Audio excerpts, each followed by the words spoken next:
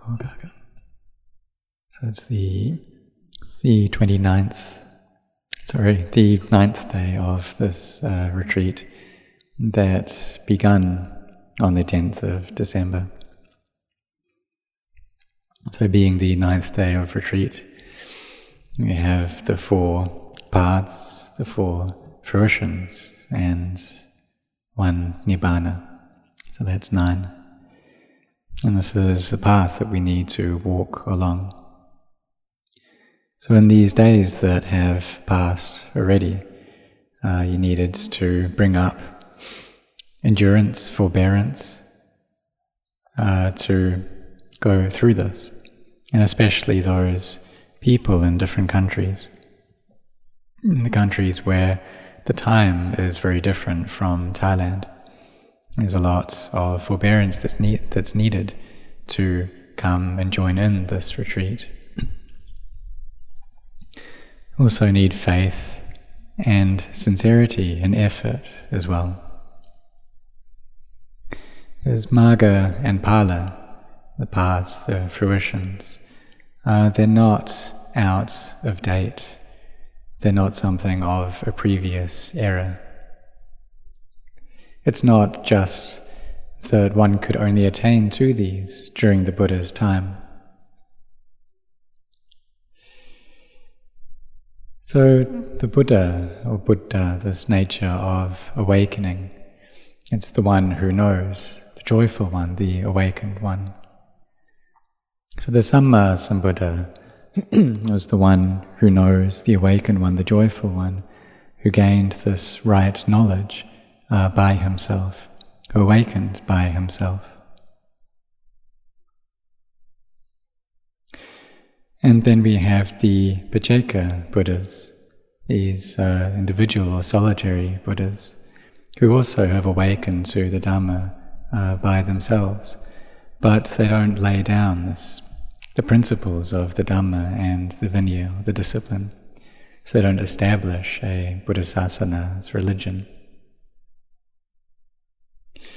And then we have the Savaka Buddhas, these awakened disciples who are able to gain this knowledge from listening. So they listen either to the Buddha himself or listen to the Dhamma of awakened beings.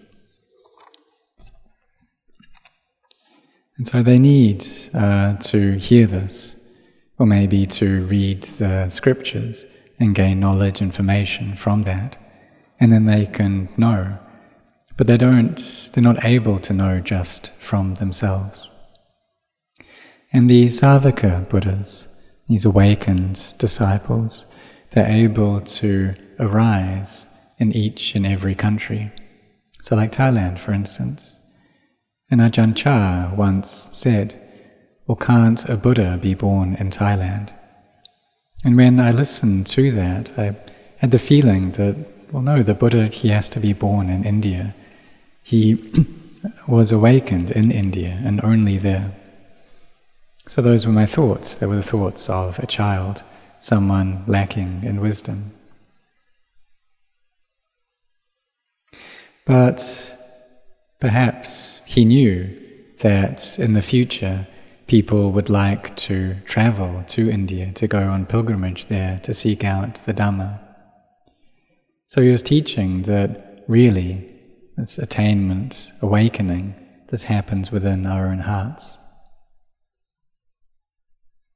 So these Savaka Buddhas, they gain knowledge and awakening as well, and their minds are pure, freed from all defilements, gain liberation, and there's no more birth and death. And so this is a Savaka Buddha. And for us, we live in various countries, we speak different languages, we're of different ages, different genders, but we are able to come together like this and to develop our bharami, our spiritual virtues as well, to cultivate generosity and virtue and meditation, developing our minds together. So like during this year that's passed already, there's 11 months and 18 days that have gone by. And just 13 days left until the end of this year and reaching the new year, 2023. So each year that passes by like this, and a new year comes around. But when we have a new year, we need to give rise to new things. So like, people have the wish that in the new year may they get a bonus, may their salary be increased. And why is that? Well, it's because the cost of living is also increasing. And by getting a bonus, they also get some encouragement as well. So as practitioners, we should, at the end of the year, review what has happened throughout this year and ask ourselves whether things are getting better or not. Whether our dana barami, this barami of generosity, has increased, our sila barami, the barami of virtue, whether that's gone up, whether we're able to keep our precepts better, whether we've developed a heart through mindfulness and samadhi, whether those qualities have grown. So right from January of this year to now, has the anger and ill will in our hearts decreased? And what about the doubts, the lack of understanding in the Dhamma, has that lessened? Or the mind that is scattered and restless, has that decreased? Or the annoyance, aggravation we feel in the heart, what are these like? And what are the results that we've gained through our practice during this year? So we should look at this and revise over what has happened and try to kind of get a clear picture over that. And some people have reached retirement age during this year, they're 60 already. And in that case, they should do their best, because they're now in the last stage of life. So they should try to develop their hearts as best they can, not being heedless, because at this age, there's little time and little age left. So we should establish our hearts and try to evaluate how much or how little goodness we have created throughout this year. So in work, at the end of the year we may get a pay rise or a bonus. And in the practice, our bonus is that of piti, of joy or rapture, happiness, the fullness of heart, or an understanding in the Dhamma. And some people, perhaps, they've gained a clear insight into the Dhamma that's relieved all their doubts. It's maybe something that's arisen from them. And this is a prize that we gain in the Dhamma. Something that we gain from being sincere in our practice. So at the end of the year, we should be intent that in this new year we'll do our work or our studies with mindfulness and with wisdom. And for those who have gained a fair amount of success in this world already, then they should use the wealth that they have and share that as well. Give donations, and do this in line with our means, in line with our faith and energy, in a way that doesn't bring drawbacks to ourselves or to others. Because we also need to look after our family as well. Use the money that we gain to care for our relatives. Also keep a portion for times of illness, and then another portion to donate to help out society. And we do this in line with our means to the fullness of our abilities. For those who are still quite young, who are still children, should try to rely upon yourselves. Because we need to be a refuge for ourselves. And we need to put an effort to do that, to try and seek out this knowledge.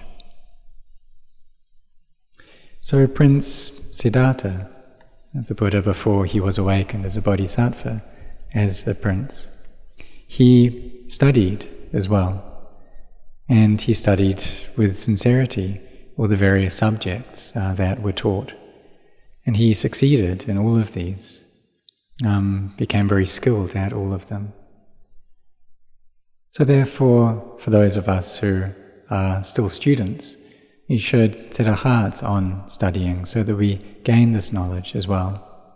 And then when we have knowledge, then we can be a support for our parents. Our parents can rely upon us. So when we put our efforts into our studies, then we're able to succeed in them well. And also when we go to work as adults, then we should try to develop our occupations too. Try to develop our skills, our abilities in our work. Because these days there's so much competition. And if we don't have much in the ways of skills and ability, then it will be fairly easy to lose our jobs. And there'll be a lot of suffering in that case. So we need to try to gain knowledge. We need to be heedful and try to be foremost in a skill or ability in our work. We also need to be cautious as well, because it's also normal that we'll make some mistakes, and some people are very afraid of making mistakes. So like a doctor who helps with children, or to give birth to children, and they don't want to make any mistakes. And so a lot of fear can arise there.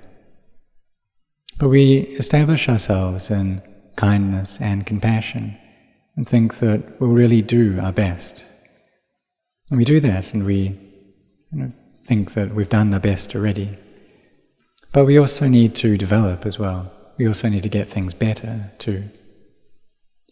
And one aspect where this is really important is that of mindfulness and of meditation, just like we're doing together now. And it's the laziness in our hearts that drags us down, that makes things difficult. And so if we are lazy, then we won't meet with success. We won't meet with success in our work or in our practice. So there are some people who are born into wealthy families, and there are many cases of this during the time of the Buddha, that children gained inheritance from their parents, but then they met with some bad friends who took them off gambling and drinking and going out to shows. And in no long time, all of the wealth that they had been given was depleted. So we need to be careful about this as well. We need to have mindfulness and wisdom, and to not befriend people who are bad people, or who are lazy people, people lacking in mindfulness and wisdom. Because if we do so, then that will bring a lot of harm to us. So we need to be cautious here, to be established in virtue, to be established in goodness. And some people, they gain their money through a livelihood which is wrong. And even though they may gain a fair amount of money, in the end all of that goes, and they meet with many problems in their life as well. So we need to go about this in a way that is correct, in a way that gives happiness and ease. So we live our lives and try to cultivate our lives through our mindfulness, developing samadhi, having this samadhi, mindfulness, developing into wisdom. And this wisdom, discernment, is something that's very important. It's something that we need in all aspects of our lives. To study, we need this wisdom. To succeed, in that we need wisdom, so that we don't go off and play about or go and get distracted by other things. And in our work, we need wisdom as well. We need to be wise around the way that we use our money too. Because if we just use that in extravagant ways, then one day all of that will go, will be depleted already. So we need to try to look after the wealth that we have gained, so that that grows as well, that develops as well. And a really important aspect of development is concerning this heart. So we need to grow our mindfulness too, so that that becomes better, ensuring that our samadhi grows as well, and that these qualities develop into wisdom. So we can look over this year and review it. Well, how much goodness have we made? What's this year been like? The things that aren't good, to what degree have we been able to abandon those? To what degree have we been able to put down all evil things, give rise to goodness and skillfulness, and make our minds pure? Because this is the very heart of the teachings of the Buddha Sasana, a teaching that the Buddha gave just one time. When we sit in meditation, having awareness over the in and out breath, this is abandoning unskillful or bad things. This is developing goodness as well, bringing the mind to peace and contemplating so that we can see all things as being empty. And this is what brings our mind to purity right here. So we develop this quality of mindfulness and samadhi using this basis of virtue, and this will fruit in wisdom, abandoning all unskillful things, giving rise to skillfulness and making the mind pure for the sake of knowing the Dhamma and seeing the Dhamma. Because the Dhamma is something which is revealed already, that all things are anicca, dukkha, anatta, that they're inconstant and stressful and not self. This is open already. It's just that our minds are closed. They don't know. They don't have this wisdom. And this is why it's necessary for us to give rise to this wisdom, so that it appears within our own hearts. So like a practice of the Dhamma that we've done throughout this year, that we have participated in these meditation retreats, or we've joined in the Friday Dhamma sessions that we do online. And these are all good things, helping us to develop this goodness, studying the Dhamma together. And perhaps we invite our loved ones as well to listen and to study and contemplate alongside us, so that our understanding grows, our faith grows, our effort grows, so that we gain joy, we gain samadhi within our hearts. And we can feel proud of all this goodness that we have done, and finding ourselves as a refuge. Because other refuges, they're just temporary, like this body. And Ajahn Chah once said that we should be really careful of this body, because if we take refuge in it, it's like leaning on a rotten stump. And as we lean on that, we don't know when it's going to break and we're going to fall. So our lives are just like this. Or like a venerable, awakened monk who said that this world has no leader, that old age, sickness and death lead this world. So we should try to make our minds so that they go beyond or above birth and beyond death, above happiness and beyond suffering, above cause and beyond effect. And what's that like? Well, these are the words of Ajahn Chah, He said to go that if we have cause and effect, then we have a self. And by having that self, then we have happiness and suffering, and we have birth and death. So we need to go above and beyond these things. And when we speak about that, going beyond, above them, then what that is Lokuttara, is transcendence, going beyond the world. So it's normal that being in this world, that we will meet with gain and loss, status, loss of that status, praise and blame, pleasure and pain. And these are the worldly winds that we need to contemplate. Contemplate as being anicca, dukkha, anatta, using them to grow our mindfulness and wisdom. So reaching the end of this year, and soon to be a new year, we should reflect, well, what has this year been like? Have we cultivated more goodness? And we should try to make that goodness consistent, constant in this new year. Really trying to put down all bad deeds, trying to develop goodness, helping one another, having these qualities of kindness and compassion for one another, helping out in society, giving our assistance to those who are suffering. And when we do this, then we're not harming anyone either. We don't harm others through our body or our speech, and this gives rise to peace. So that peace starts just with those close to us, with our family, and then it expands out into our community, and then expands out throughout the country. We also need to have a sense of respect for those who have been born with much barami. As the barami that we have differs as well. So this wisdom is something that's really important.